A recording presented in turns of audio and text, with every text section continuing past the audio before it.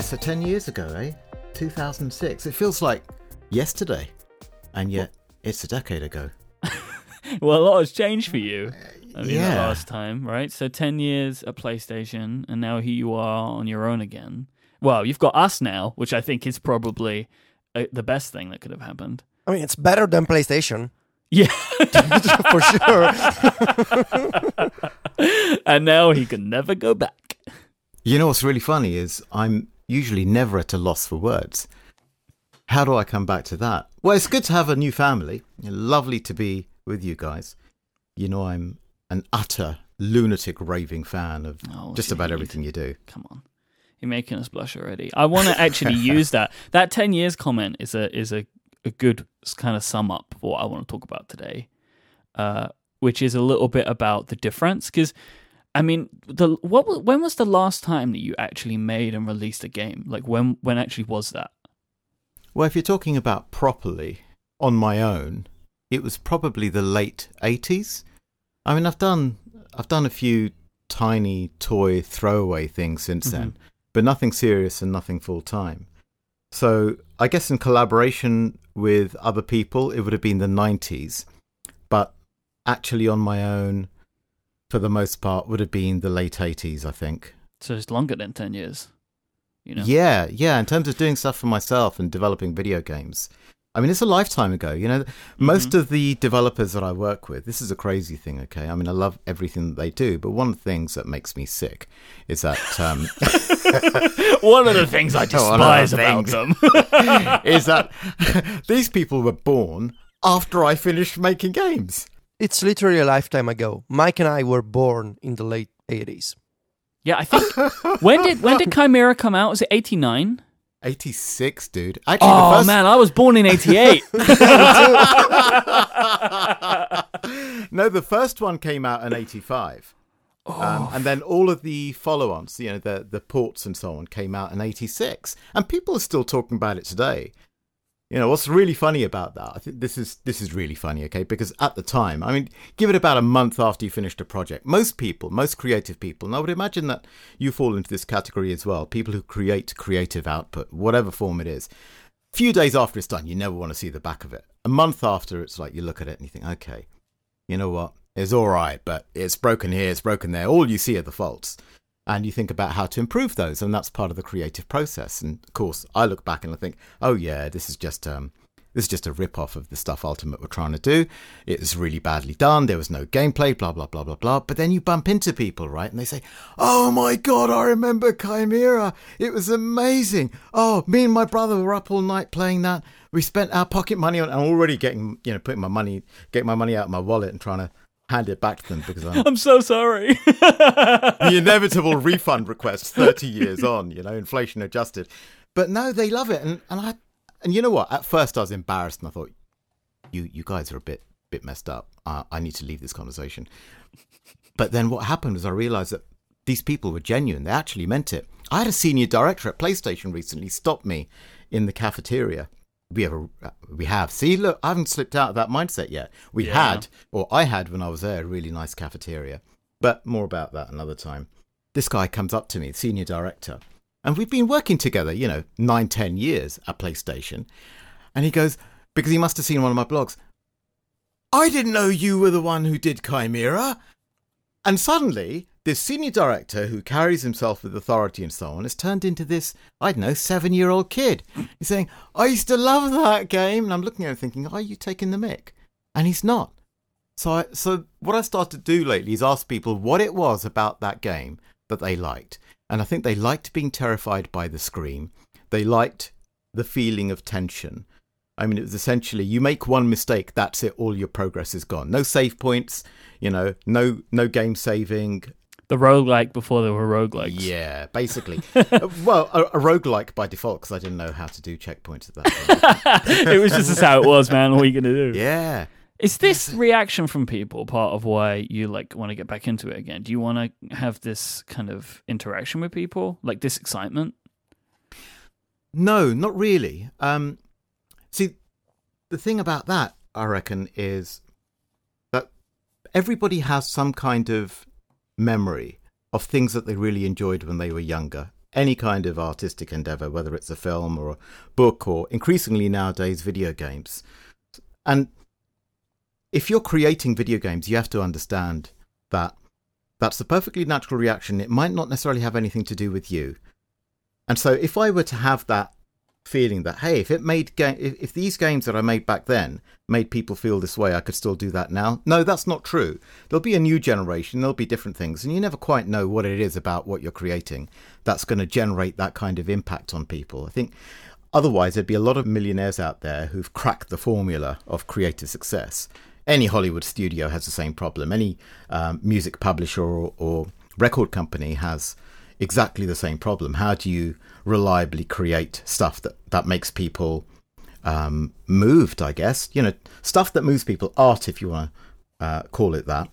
Nobody has a formula to create that. So no, it's not about that so much as I worked with a lot of developers who what happened was their enthusiasm began to really infect me. I never lost the urge, you know? Mm-hmm. I never lost the urge. I always wanted, once you start to create stuff, to stop it, it's like killing a part of your soul. Yeah. And so I've been walking around for about 15, 20 years, soul dead, basically. And it was only in the last few years that I started to wake up to, you know what? This creative spark, especially with independent developers, still out there. It's not just a corporate machine. It's not just, I don't know, the Stockaitken and Waterman syndrome of video games. There's this other cool stuff happening, and it's really exciting. And there is a scene. And before long, I found myself at the very centre of it. No one was more surprised than me. And the more I found that, the more developers I met, the more excited I got by them. So it was the other developers who excited me so much with what they were doing. And I thought, you know what? I used to be able to do this. The stuff they're talking about is exactly the same sort of stuff I used to talk about and get excited about. Yeah, I mean, I've been in that scenario. Like when I was trying to make this type of thing my life, like so many of my friends, like Federico, for example, like they were doing what they wanted to do for a living. And it's like being around those sort of people in those scenarios is like, I want to do what you do. It makes it really hard. And it must have been harder for you, like coming from one, going into the other, but now you've kind of gone back again. I don't know. I don't know if it was hard. You know what was hard? It was leaving PlayStation that was hard. Because you build yourself this area, this niche, this position, and to chuck that all in, because it's not like I was unhappy with my job, you know. It'd be another thing. 5 years or so ago, I was thinking, I hate it here, I've got to go, I've got to make games.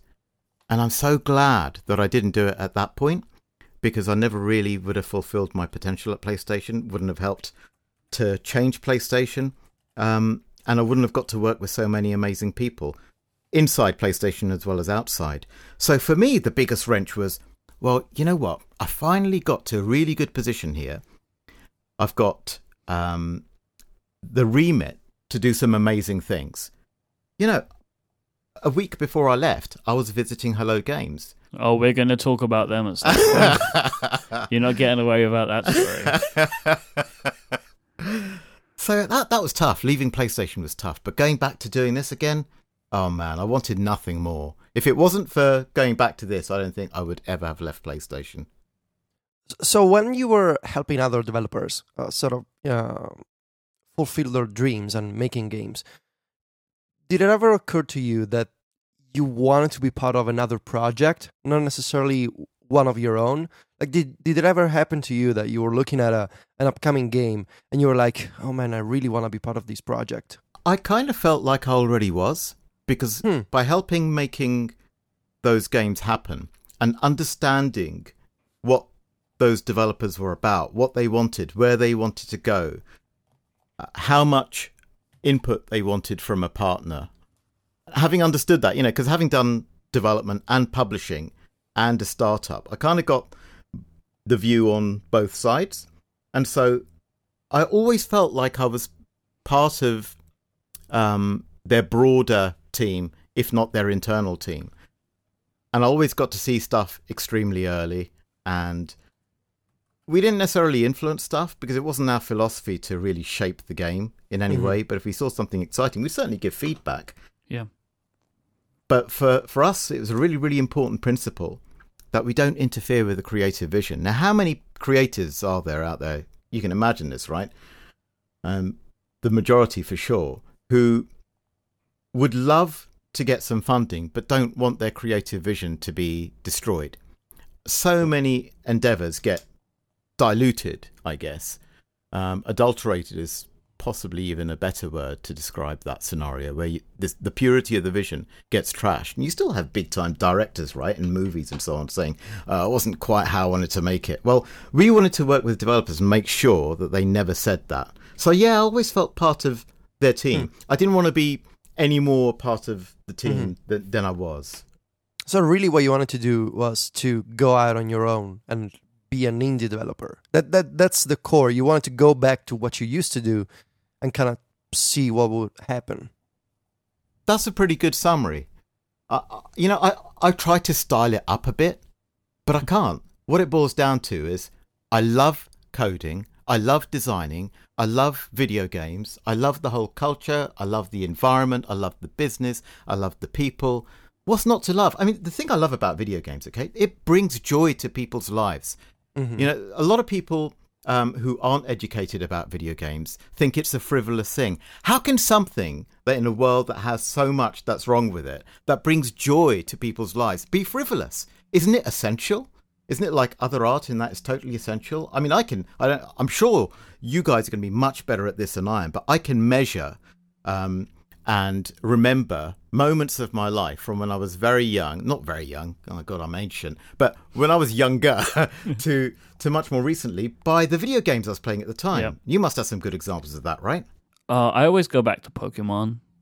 And I feel like I would never stop talking about Pokemon. Like, I just remember so many parts of my youth tied to that game and like the whole world around it. I mean, I still play them. I still look forward to every single one of them. But like, I remember the first one. I remember the Christmas where I got a new Game Boy, and it was probably a Game Boy Color maybe.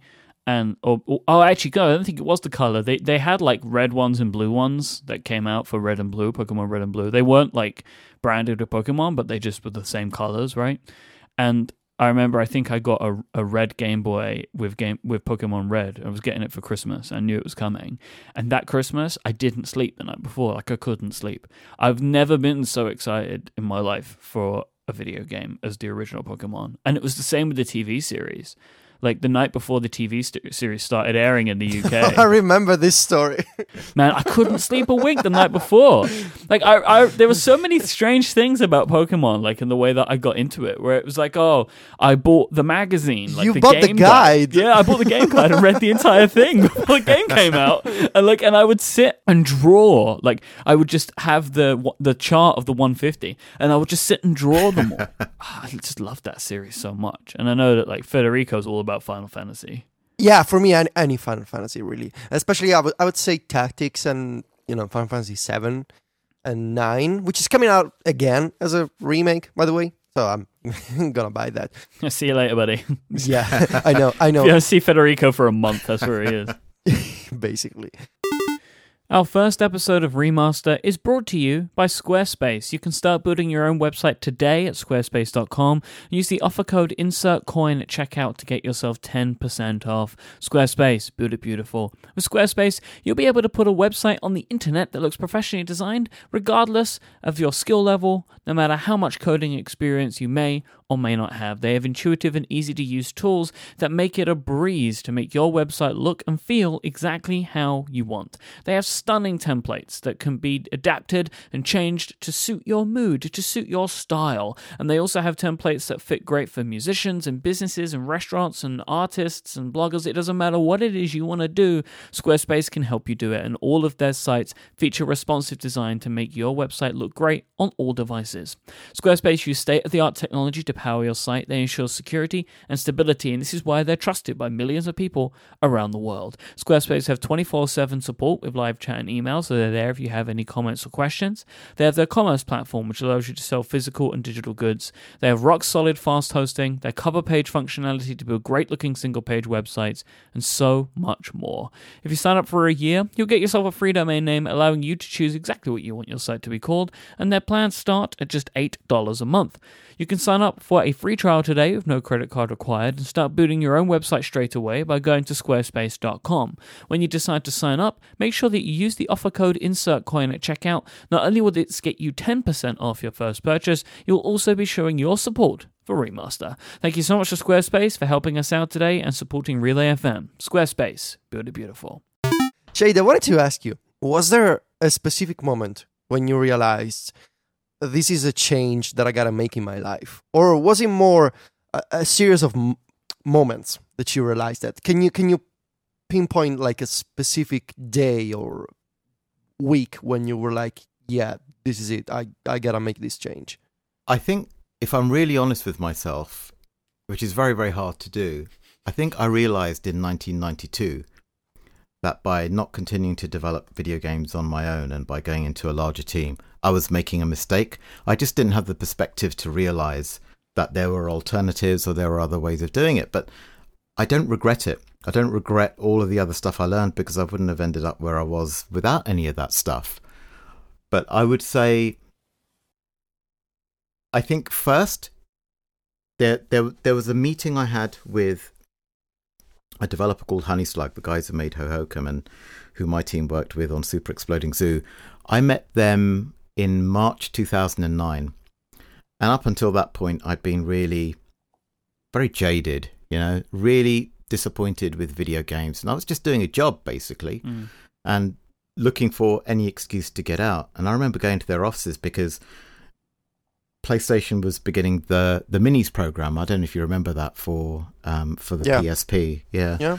So we were starting that program, and I was responsible for bringing in games for Minis because it was an experiment in digital creativity and getting more independent developers involved. And I went to see Honeyslug, and I thought, you know what, let's do this meeting at about, I don't know, 3:00. Maybe I can get out 4:30 and go home early, Yeah. Man, I used to do that so much. But like, meeting at 2 ends at 3. It'll take me an hour to get back to the office. I'll go home.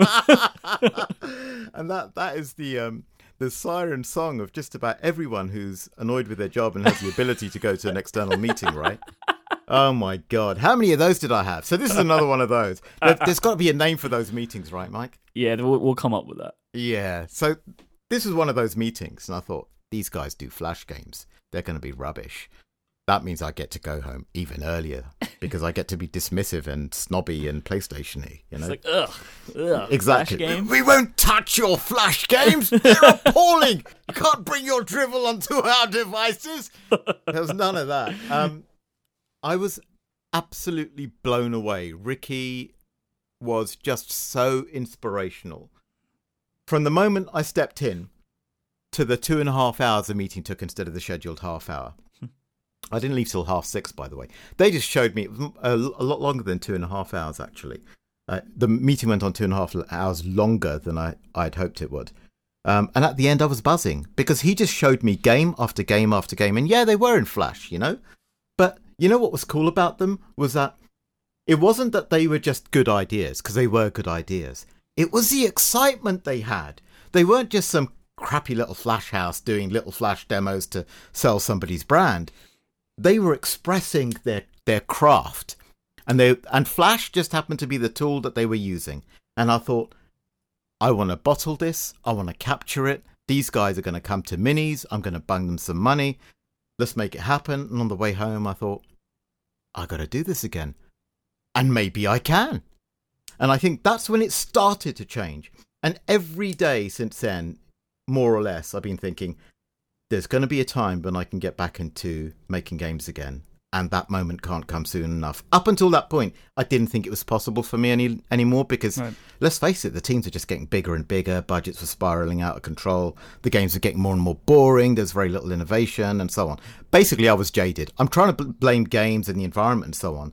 But I think I got really jaded. And I think that for me was the first sparking of seeing independent developers and what that scene actually meant and what it meant to make games again. They just basically woke me up again. It was just wonderful. So there's like a bunch of things that we want to try and use your experience to help answer, because I've enjoyed video games my whole life, but it's only really in the last couple of years that I've paid any attention to the video game industry, right? Like as a thing. Mm-hmm.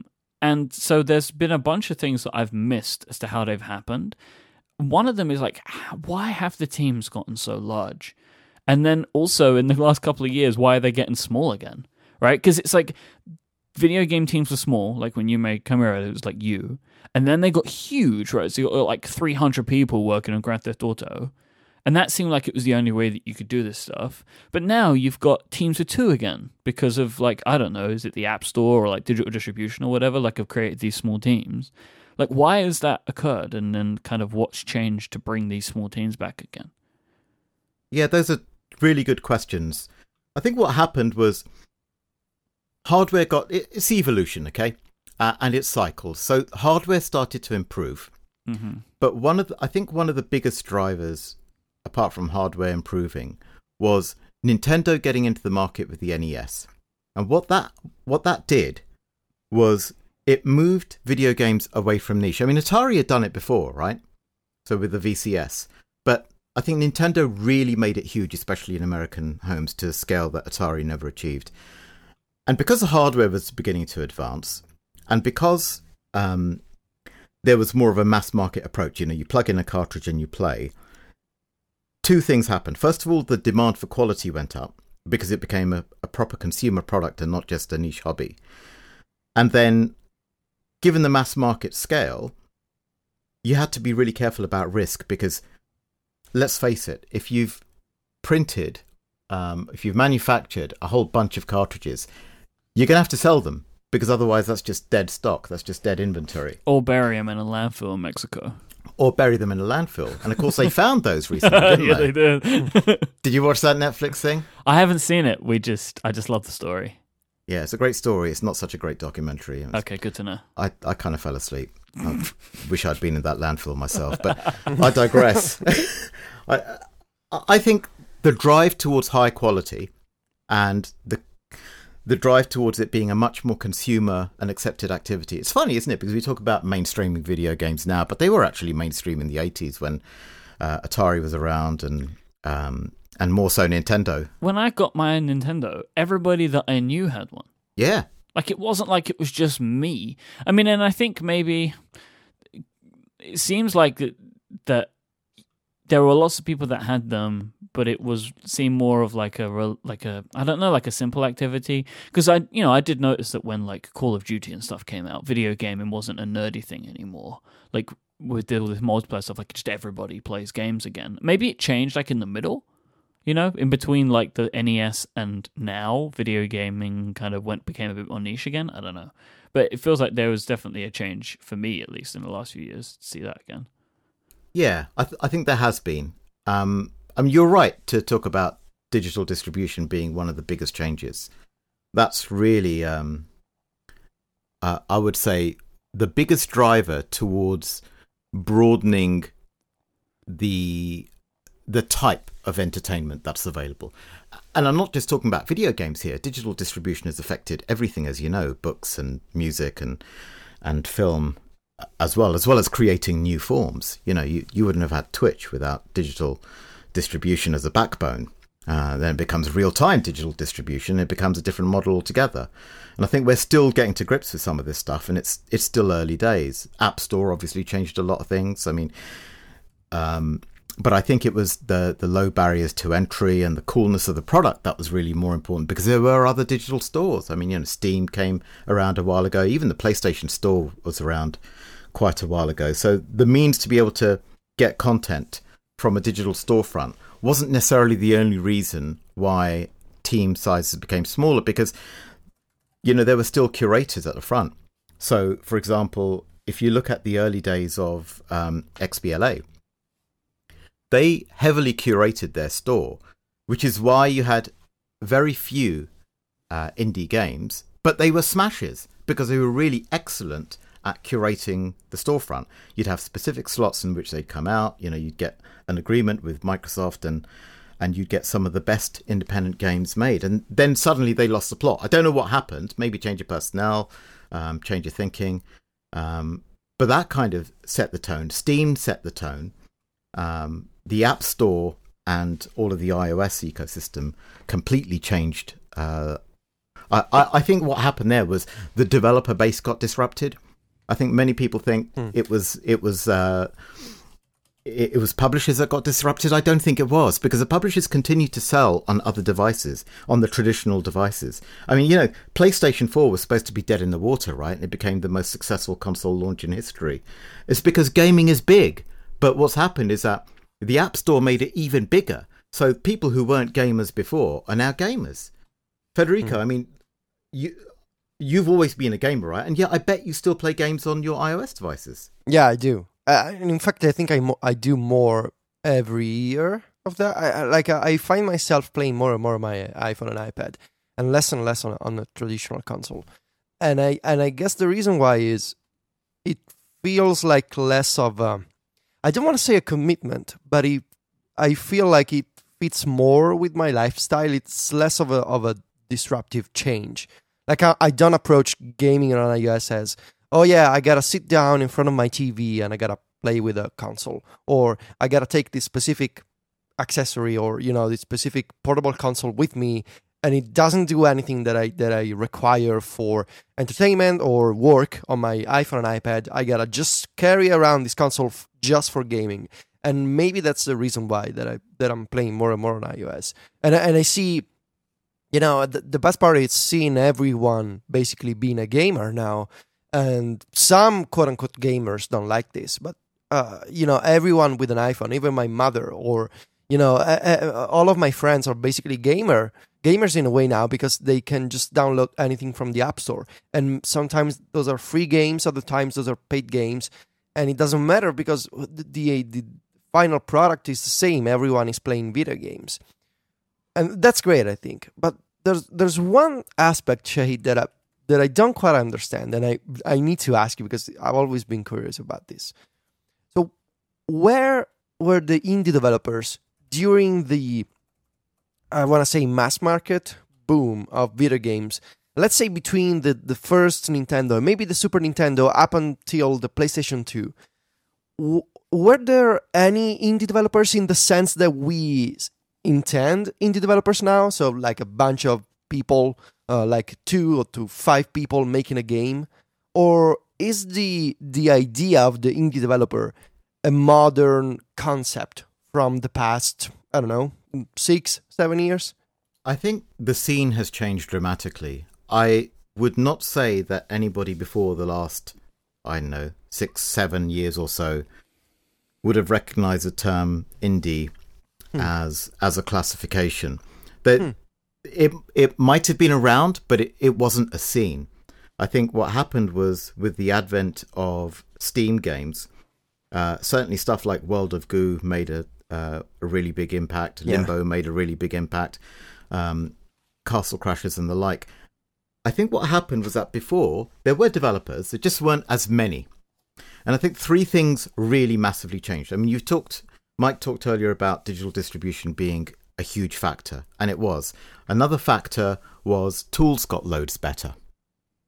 So in the old days, if you wanted to make a game, you had to write your own engine. You had to write everything from scratch. And there was very little support from the hardware. The hardware simply wasn't powerful enough. What's happened over the years is the hardware has got more and more powerful, and tools makers have got more and more sophisticated. So now you have the likes of Unity and Unreal, and there are many other engines as well you can choose from. You can go from engines all the way down to middleware. An engine will do much more of the work for you. Middleware will support some of the work that you want to do, and that has massively facilitated games players. But I think the other thing that really made a big change and that allowed a scene to flourish is just the sheer multiplicity of devices available. In the old days, if you wanted to game, there were maybe only a small number of choices. But now you can game on your toaster. I mean, is there anything you can't game on now? There's pretty much everything out there has got some kind of internet capability and some touchscreen control and so on. iOS definitely had a massive impact. But I did a recent count. I do this as showpiece in some of my talks, talk about how many internet connected devices that can game I have in my household. And I think a couple of years ago, it was like 35 or something obscene like that. And people looked at me like I was crazy, like, you capitalist pig. But then I asked them to conduct the same kind of count. And there were very few who had families who had fewer than 20. And the reason, obviously, I had more is because I'm in the industry, so I have lots of these devices and so on. But now I think it's far more than that.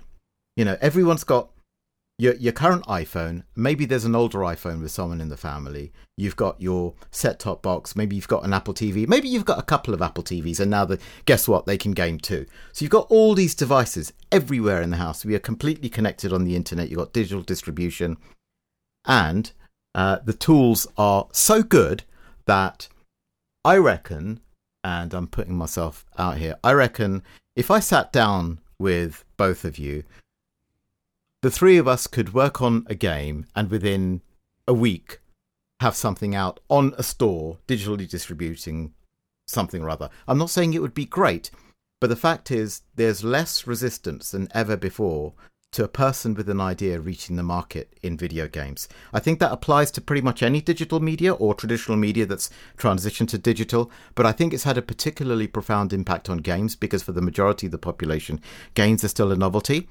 And they become less of a novelty simply because of the advent of all of the legs of the new, I guess, revolution that we're talking about here. Saying about getting a game done in a week, like, that's kind of what game jams are all about, right? Like, you prove it. You just did one. Yeah, absolutely. I mean, it's getting to the end as quickly as possible. I mean, you guys ship constantly. I mean, how many podcasts are you working on now?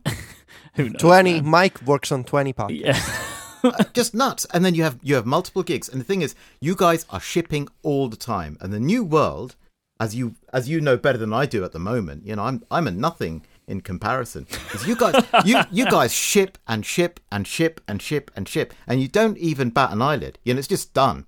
And all of the stuff that it takes to ship, yeah, of course you need skills for that. But the real quality, I think the real difference between people who are achieving success in this new digital connected world and those who aren't is that the ones who are achieving success are shipping constantly and they're learning from it all the time. And video games is no different. Yes, so I did a game in a weekend and I got it out in a weekend, and it's the first time I think I've ever done. Yeah, it's the first time in my life I've ever done that.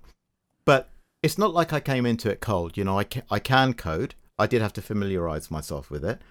But the real trick wasn't in getting a game done. The real trick was getting the mindset of, by the end of this weekend, because this was for the Ludum Dare thing, I guess you're talking about, right? Yeah. The end of that weekend, I wanted to have a game that people could download and play from a commercial store. And I managed to do that. And yeah, it was rubbish. It was minimalistic. It was basically the Dark Souls of word games, but pantsier. It's so hard, man. Like, brutal, I've played that game, and I just can't. There's nothing I can do to get a word, right? Like, I just can't get any words. It's because it's got all the words. The computer knows all the words. Well, then I can't win. So I'm working on it since. But the important thing was get it out, right? Yeah. Get it out, learn, and then do another release. Do something else, learn, do another release. And then you get to the point where you're someone like Matt Hall, one of my absolute heroes in video games, and the nicest guy you could hope to meet. And of his last 7 iOS games, 5 have been number ones. I mean, it's not luck, you know? He developed his skills over a very, very long period of time. You know, he's extremely experienced. And he knows how to hit those buttons now. The swine. So it kind of makes game development more similar to blogging or podcasting in the sense that it's a frequent output. Yeah. Do you see any negative in that? Is there any other side of the coin? Yeah, of course there's another side of the coin. I mean, you guys pump out an amazing amount of high quality content. But guess what? There's loads of people out there who pump out an amazing amount of low quality content. And so signal to noise is a problem. Curation becomes increasingly important. And I guess it really does help to be able to build that reputation. What then happens is that if it now takes less time to make a game, it now takes longer to build a reputation. Yeah, I feel like that's the case in any other online activity. Like, there's so much choice. And this applies to games, apps, podcasts, blog posts, anything really. There's so much choice. I guess the increase in content didn't go alongside an increase in attention from your audience.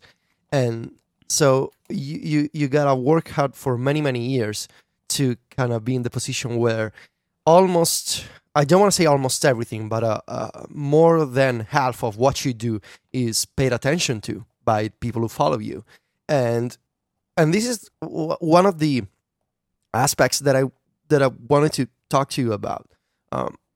Do you? I mean, of course you have a plan, but how do you approach this maybe challenge of saying, I just made a profound change in my career, going from one end of the spectrum to another?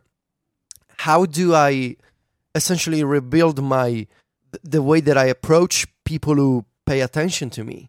Like, how do you want people to know or follow the new Shahid? I think reputation is going to become meaningless very quickly if what I produce isn't of good quality. And you've doesn't got a connect with an lot of audience. you've got a lot of pressure on you to make something good, right? 'Cause, Yeah. like, people just expecting it. It's like, well, you've been responsible for helping so many games get made. You obviously know what a good video game is. Now you need to put your money where your mouth is, I guess. Yeah, or hopefully somebody else's money where my mouth is. But but that's absolutely it. There is a lot of pressure. And one of the reasons I wanted to do that Ludum Dare game jam was to say, hey, people, may I respectfully ask that you reset your expectations. I'm not about to set up a Kojima challenging studio here. That was never the plan. I could have done that. Not a Kojima challenging studio, but a studio. I could have set something up. But, been there, done that. I don't want to do that. I want to do new things. So part of that was to say, look, I'm just like any other developer. Okay, I'm not just like any other developer, but in the sense that I'm working alone and I'm going to try and create some things and I'm going to experiment and I want to be able to do that very openly. What I could have done is made the really obvious mistake of not putting anything out there for a long time. And then maybe I come back and what if it was rubbish though? What if I come back after like 9 months and it's pants? That's 9 months gone. And at my age, 9 months is very, very valuable. So I thought, let's get something out. Doesn't have to be great. It was literally a week into my new life. And let's learn from the experience of getting something out so that I can incorporate that into the next thing that I do as quickly as possible. That was the main thing for me. But in terms of getting attention, obviously, the network that I built is profoundly valuable. It didn't come for free. That's 34 years worth of effort. But that's profoundly valuable. So if I do something good, that network will be valuable. But, I'm not going to share builds of something if I don't think it's good. I'm not going to do that because that would devalue my network. People would stop liking me. They stop returning my calls and all of that. But if I do something that I think could use some feedback, then I'll put it that way. But I certainly won't be relying on favors because I think that would be totally a douchey thing to do. Do you feel like this is a more open type of development, to do game jams and to... You've been very active on Twitter to share, the kind of progress that you're making with your new indie life. And I feel like there's maybe a social aspect of modern game development and tools like Twitter and talking to other people and being open and live streams, YouTube, Twitch, you name it. There's more of an open nature to development. Whereas when I was growing up, and I was little, like I was playing on my Super Nintendo and the first PlayStation, and game development was such an obscure art. I was buying game magazines and I was reading about game developers, and I was imagining these secret buildings where people got together to make video games. And now it seems more human in a way because you can follow people, you can watch people, and you can listen to people like you talk about your career and game jams and really releasing games on Steam, it seems so much more natural. You've seen both types of development. You've seen in the 90s, and you've seen the digital delivery becoming a trend, and now you're leaving the trend. You're leaving the present, basically. How do you feel about all these changes? I think they're wonderful. They're profoundly empowering. I think corporations have changed massively as well. One of the things that I think, if I did anything, it was to help PlayStation as a company become more accessible, more personal. And the reason they let me carry on doing it was because it worked. I mean, if I'd been less tactful, I think it would have been a real problem, because I could have hurt the reputation of PlayStation. But I was very careful, and that worked really well. I guess 10 years ago, if you go back 10 years, let's look at 2006. I was working with a bunch of developers, Federico, exactly the kind that you talk about. I'd visit these developers. They were in secure buildings. They would have screens up between teams. Certain projects would have paper put all over them because someone was visiting from PlayStation, and this was a project being done for Microsoft or Nintendo. And you would be taken into a room. You would not be allowed to look at the monitors. You got a fleeting look at the one project that they didn't have to hide. Wow. You get taken into a meeting room, and you would have a discussion, and you would be shown some kind of presentation and a pre-visualization of whatever they were trying to pitch you or trying to get onto the platform or whatever. And this would be a company of anywhere from 30 to 100 plus people in a developer. Whether that developer was independent or publisher owned or whatever, it didn't really matter. The principles were the same. It's mostly meeting rooms and boring prepared stuff and no passion or enthusiasm. All of that was faked. Everyone got their passion in a can those days, myself included. And then what's changed is that you see it every day. Everyone's a lot more connected. Everyone's a lot more alive. Everyone's a lot more open, a lot less precious, because who's got the time, right? If you sit on something for a year, you're basically out of business for a year. You're not growing, you're not learning, you're not adjusting, you're not adapting. The world is changing too quickly for you to stay in your silo. 10 years ago, there were none of these tools. I mean, if you wanted to get Unreal, for example, 10 years ago, it would have cost you something like $500,000. Now it's free. Two people, one person. I could download Unreal now. It is one of the most powerful video game engines ever created, and I could start mucking about with it. Same with Unity. Unity wasn't around 10 years ago, of course, but had it been around, it would have cost a lot of money to license, and only large developers with huge budgets provided by publishers signed up to massively restrictive non-disclosure and non-compete clauses were able to get that sort of thing. And it was the same with development hardware. Okay, 10 years ago, right? If a developer wanted to work with us, we'll say, okay, fair enough. You got a good enough concept. You're going to need to buy one of our tools from us, at least one of our tools. And we're talking about anywhere from 5,000 to 10,000 euro per tool. Well, what small developer can afford that? And then when you go up the tree a little bit, they wanted to buy 10 kits at a time. Well, 10 kits at a time is a substantial capital investment. Nowadays, you get a laptop off Amazon for 200 quid and download everything you want for free. And if you're smart, within a month, from nothing, you can have a game out and people commenting on it and connected to people everywhere around the world. I mean, it's just wonderfully nuts. I love it. But does that sort of stuff help or hurt the industry, though? Like, whilst it's fantastic that people can do this, you end up in a scenario where there could end up being too many people making too many games, and then nobody can get a voice. There are too many games, but there are too many books. Sure. Yeah. There are too many films. You must have gone through this, and I'd love to hear your story of how you use Netflix. But I'll tell you, one of the most boring rituals that my wife and I go through, because we don't watch much telly, but once a week we'll watch Netflix. And it's on a Friday night and we'll sit down, we'll spend half an hour surfing Netflix looking for something to watch, and there's nothing, and yet there's everything. Yeah. Yeah?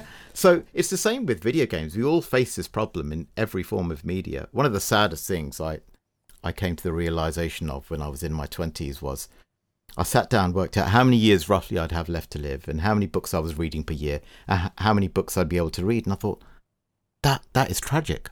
I'll only ever be able to read maybe 3,000 to 5,000 books for the rest of my life. That's not enough. And it's the same with video games. You'll only be able to play so many video games. And of course, with all these new devices that everybody has, and all these new ways of enjoying digital content sounds so, I don't know, sausage factory, doesn't it? Okay, so all this media that people get to enjoy, it's all competing for people's attention, so time is even more squeezed. So Federico, the thing you were saying earlier about it fits into your lifestyle, that's exactly it. You've got so much stuff coming at you. What else can you do? Who can sit down and afford to say, I'm going to spend 2 hours now and I'm going to do nothing but game? I mean, you might be able to do that, but if you're faced with, as you were saying earlier, Mike, a patch download of 8 hours duration, well, that's it. That's your gaming time gone. Or you consign it to history.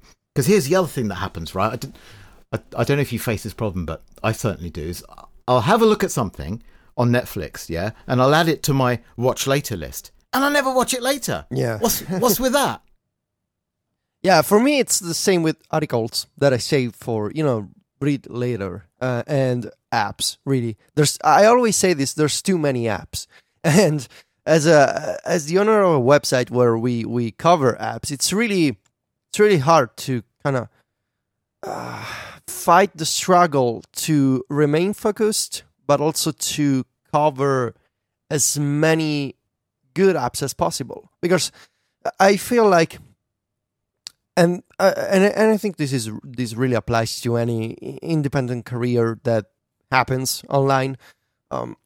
You gotta find the balance between I want to be focused. I want to find a very specific niche or audience, because I cannot possibly on my own appeal to millions and millions of people. I gotta find a niche that, the famous 1,000 fans that will follow me around and stick around. But also I wanna cover a lot of different things, and I wanna be able to write about or to talk about many, many different apps and games and books and media, and I can only imagine for a game developer to be able to say, well, I want to make a game. Which type of game do I want to make? Do I want to make so do I pick a genre? Do I pick a platform? Do I pick a console? Do I pick a type of smartphone? Do I go with iOS and Android?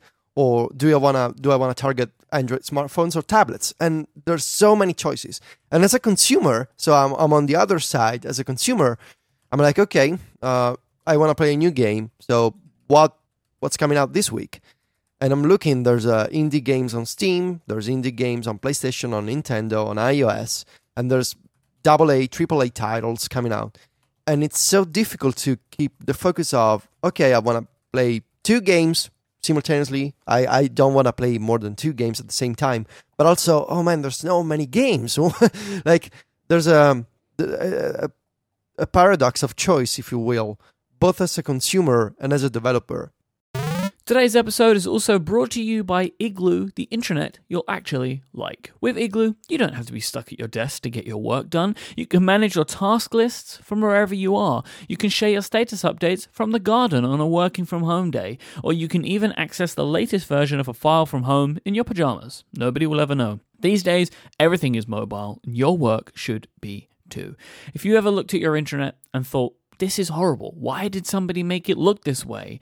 These days are over. Igloo allows you to make your intranet feel like a place that you want to actually work in. It's incredibly configurable. You can set it up to look and feel exactly how you want, and thanks to group spaces and role-based access permissions and an easy drag-and-drop widget editor, you can reorganize the whole platform to fit exactly how certain teams in your organizations work.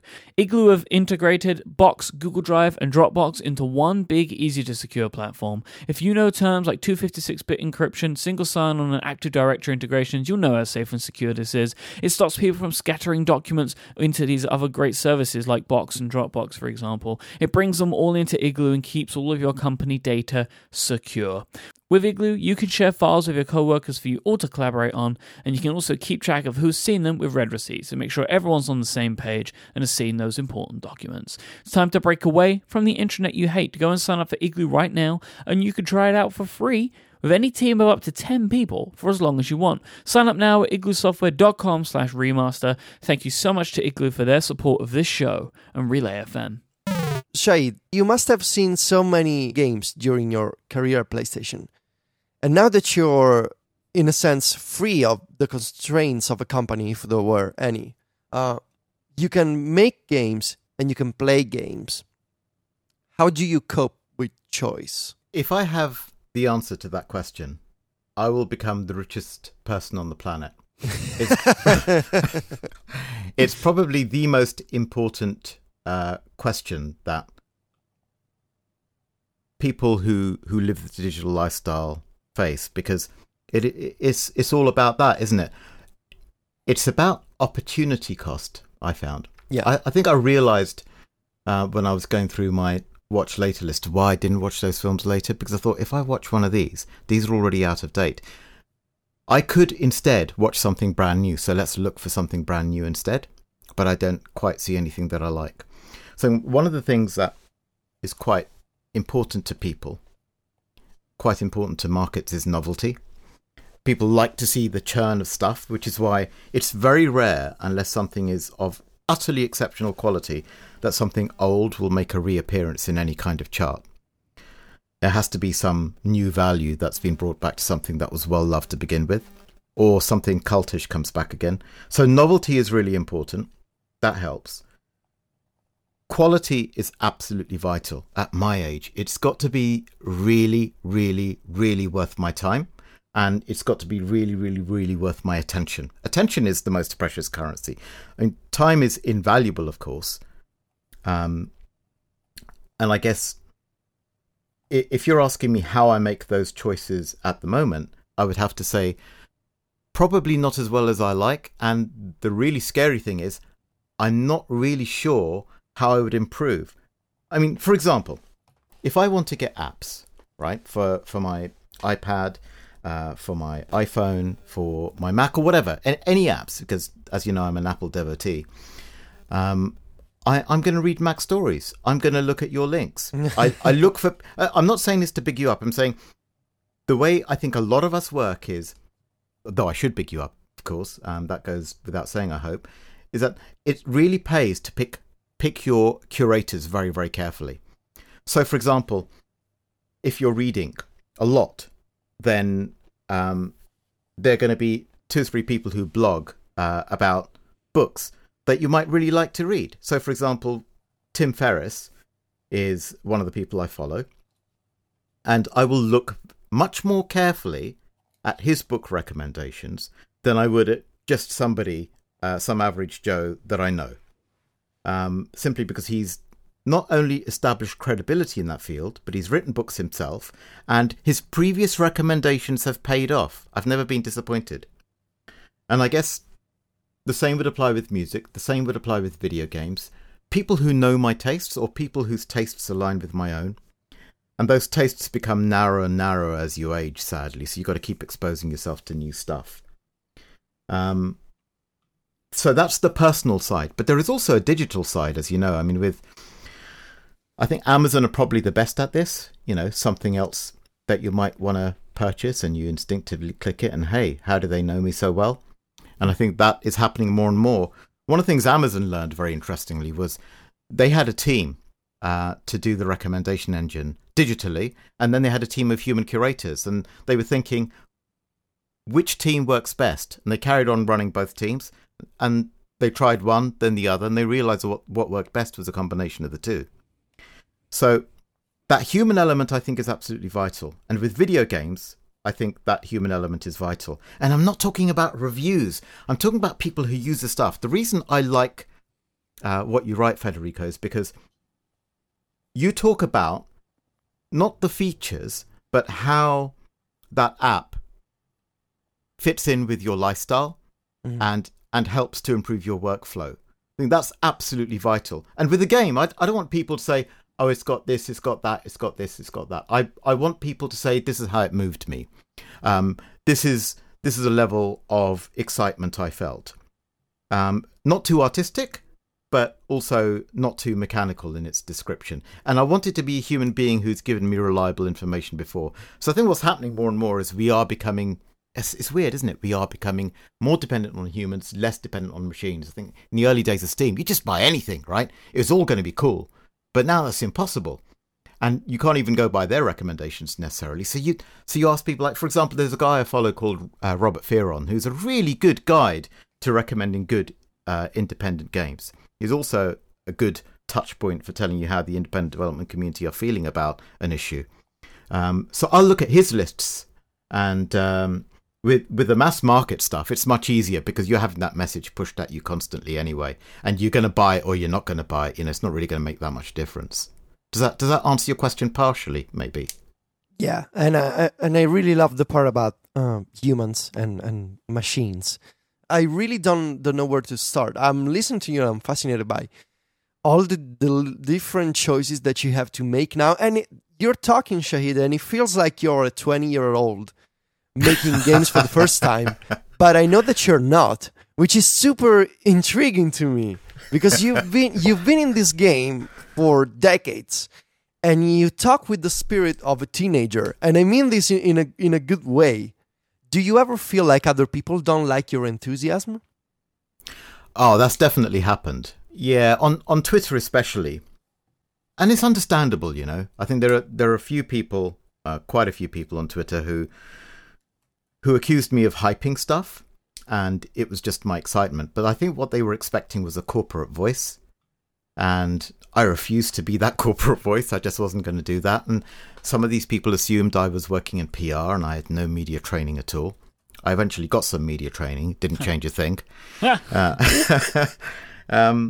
So yeah, people didn't like it because I think they had made some assumptions about what kind of role I played at PlayStation. My role was actually business development. So it was way more stuffy and formal than even PR. But my enthusiasm had been ignited, as I say, back in March 2009 when I visited the Honeyslug offices. I think that's when I started to speak with a much more positive voice, much more enthusiastic. Because, time's kind of running out for me. How many games can I really make? One of the things that's really important to me is if I do something, I really want to get it right and I want to learn any lessons I still got left to learn really, really quickly. All of that's really, really important. So I think the enthusiasm wasn't always there. I mean, the reason I've got it now is, I say, someone woke me up and developers kept waking me up. That's just wonderful. Humans do tend to go down the same routes. You go down this extremely strong neural pathway. I think it was Edward de Bono who wrote Water Logic. And he talked about neural pathways almost like rivers forming in valleys. And you're much more inclined to follow the same route, the same way that a river that's forging its way through a valley and deepening that gorge further and further. You're more likely as a human being to do that. It's just humanity. There's nothing we can do about that. There's an element of neuroplasticity involved, but it really is very, very difficult to alter those pathways. So I think where the computers can help us there is they can shake up our thinking. And you're talking about Apple Music. Yeah, I mean, you get a recommendation, you think, hold on a minute. That happened to me, actually. I should go back to Apple Music, actually, because I did try it. And the first time it created a playlist for me wasn't great, but it was okay. The second time I came back to it the day later, it was magnificent. There were all these bands from the 80s that I should have heard, but I'd been kind of prejudiced about at the time. And I listened to them and I thought, how do these people know me so well? This is unbelievable. This is all the stuff that I really wanted to hear, and I didn't hear at the time. So it broadened up my listening. So I think that's where computers are good. If you're used to going down a certain path with your thinking, they can shake that up a bit.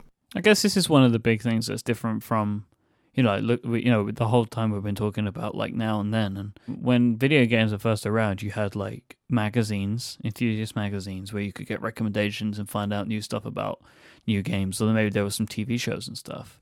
But the difference now is like you can still get all of that, right? You can go to somewhere like IGN and you can get the fire hose of information of all the games coming out. Or you can go to Touch Arcade and find out just the iOS games. Or, there are, I'm sure, a ton of like just niche enthusiast sites where you find out about X type of indie game that you're super interested in. Like maybe you really love roguelikes, and I bet there are websites like dedicated to that stuff. So you can get the human recommendations on a more minute scale, but then you can also go to the Steam store and find recommendations that are based on your purchase history and stuff like that, which the computers can give us. And that's one of the big differences is there are more games. Yeah, definitely there are more games now than there used to be, but there's also more systems in place to help you find out about them. As humans, we're kind of naturally distrustful of machines making choices for us because we feel like there's no emotion or passion involved in those decisions, that just some numbers got churned somewhere and out pops a recommendation. We think, well, it can't possibly be right. But I think we are finding more and more that actually that's not a bad way of looking at it. It's not a bad way of approaching the problem. But I think we still have more work to do. I mean, one of the other problems that we're facing, because I think our attention is so fractured now, we can't necessarily play every game, but we might be able to play a bit of it. That's really cool. Yeah. So I think there's definitely scope for shorter games. I mean, I'd like to do a game that takes... I'm just thinking out loud here, so feel free to laugh at this uproariously, but I'm thinking about doing a game that takes a maximum of half an hour to play, and you can't play it again. Because why not, right? I have this whole topic for later about where ideas come from, and we need to dig into where that idea came from at some point. But I understand what you're saying though, like Monument Valley, right? Yeah. Doesn't take half an hour to complete, but like the first levels, like I had it done in 2 hours or something like that. And like that's it. And it's like there are people that don't like that, but I know at the time, like I loved it because it was a fantastic thing that I could consume in a short amount of time. And it just made sense for me as a type of game that I want to play. A game that lasts half an hour that maybe I can't ever play again, that could be interesting. I would at least like to try it out. Maybe that's your selling point. Maybe. I don't know. I mean, I think what I'm saying is maybe you could play it again. Maybe there just wouldn't be an awful lot of value in it because there are a lot of, for example, albums, right? I call them albums. Listen to how old I am. No, we still call them albums. Do we still call them albums? Yeah, we still call them albums. Records. Records, yes, records. Yeah. Okay, records. So records lasted, half an hour? 40 minutes? And you would play them again and again and again. So maybe there's scope for a game that is exactly the same, but slightly different. Because although the game isn't necessarily different, you're different. Yeah, well, also, like, the thing with music and TV shows that are, like, these one-hit things is if you watch them again, if they're made really well, you notice things that you didn't notice the first time. Yeah, exactly. And you're different, right? Yeah.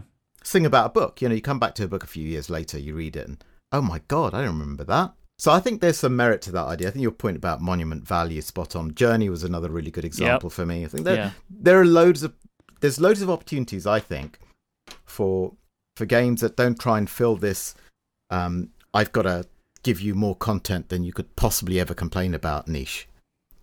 Because I think that is a niche. I think the bigger market is what people can comfortably manage in their time and enjoy and not necessarily have to devote their entire life turning into a ninja on Wudan Mountain to. So basically what we're suggesting is that people re-listen to this episode again so they can pick up on all of the things that they missed the first time, right? Like that's how that works. Just keep going back around and you'll be fine. You 1 hour, you just keep circling it and you'll eventually get to what the whole point of this was. Or just play it backwards.